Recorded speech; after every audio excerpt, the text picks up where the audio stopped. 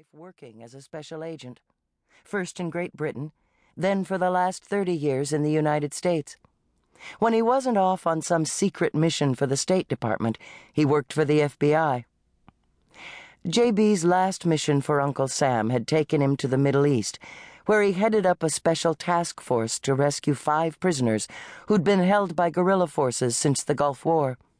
He'd been hailed a hero by the president and awarded a medal. They also offered him a substantial retirement package. He'd surprised her by taking it. Helen had been pleased at first, but she realized now that retirement could be hazardous to one's health.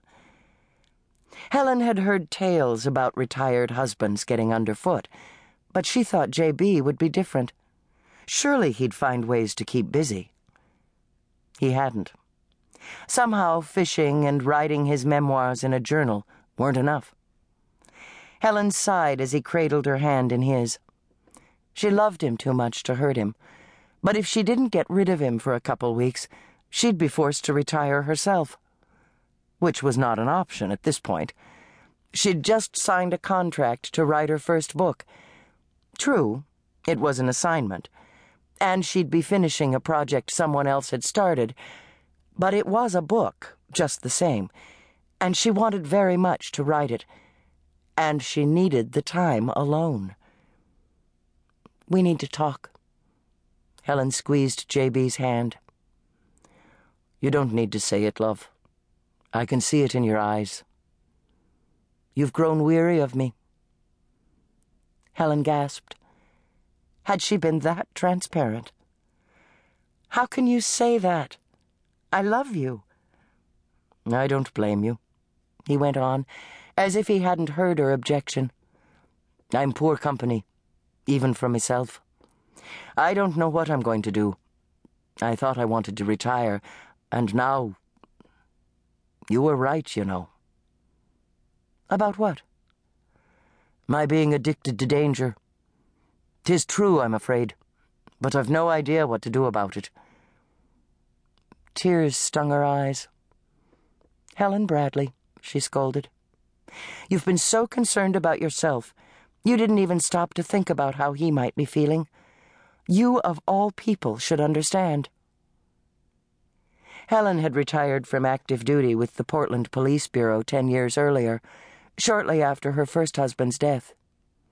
Ian McGrady and JB were two of a kind, both dedicated to ridding the world of evil. In fact, the men had been best friends since their military academy days in England. Ian's final mission had taken him to the Middle East, where a terrorist group bombed the government building in which he'd been working. Little wonder, then, she'd welcomed JB's retirement. She understood his difficult transition. Heaven knew it hadn't been easy for her either. Following a time of mourning for Ian, Helen had eventually turned to a career in writing.